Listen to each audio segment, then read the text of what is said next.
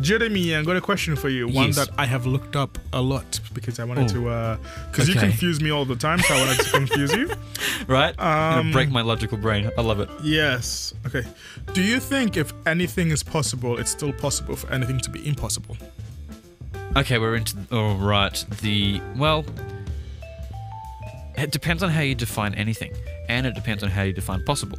So is an impossible thing a thing that anything defines, or is impossible merely a fact that something can attain? Yes. Okay, no, that was an or question, Daniel. Yes.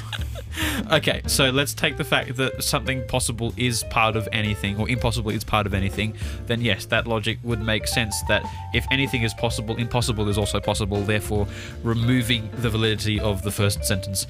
So yes, it's like saying this sentence isn't true, or something like that. It's the same sort of principle. So I have no idea. In conclusion. Yeah, for those of you who were able to actually follow that, please tell me how you did. For those of you who weren't, this is what I deal with on a daily basis. So, feel my pain. Oh, man. We'll see you tomorrow. Bye. Oh, wait, I forgot something. Make sure you check out today's podcast episode. Yeah. Yeah, we'll see you then. Bye. Bye.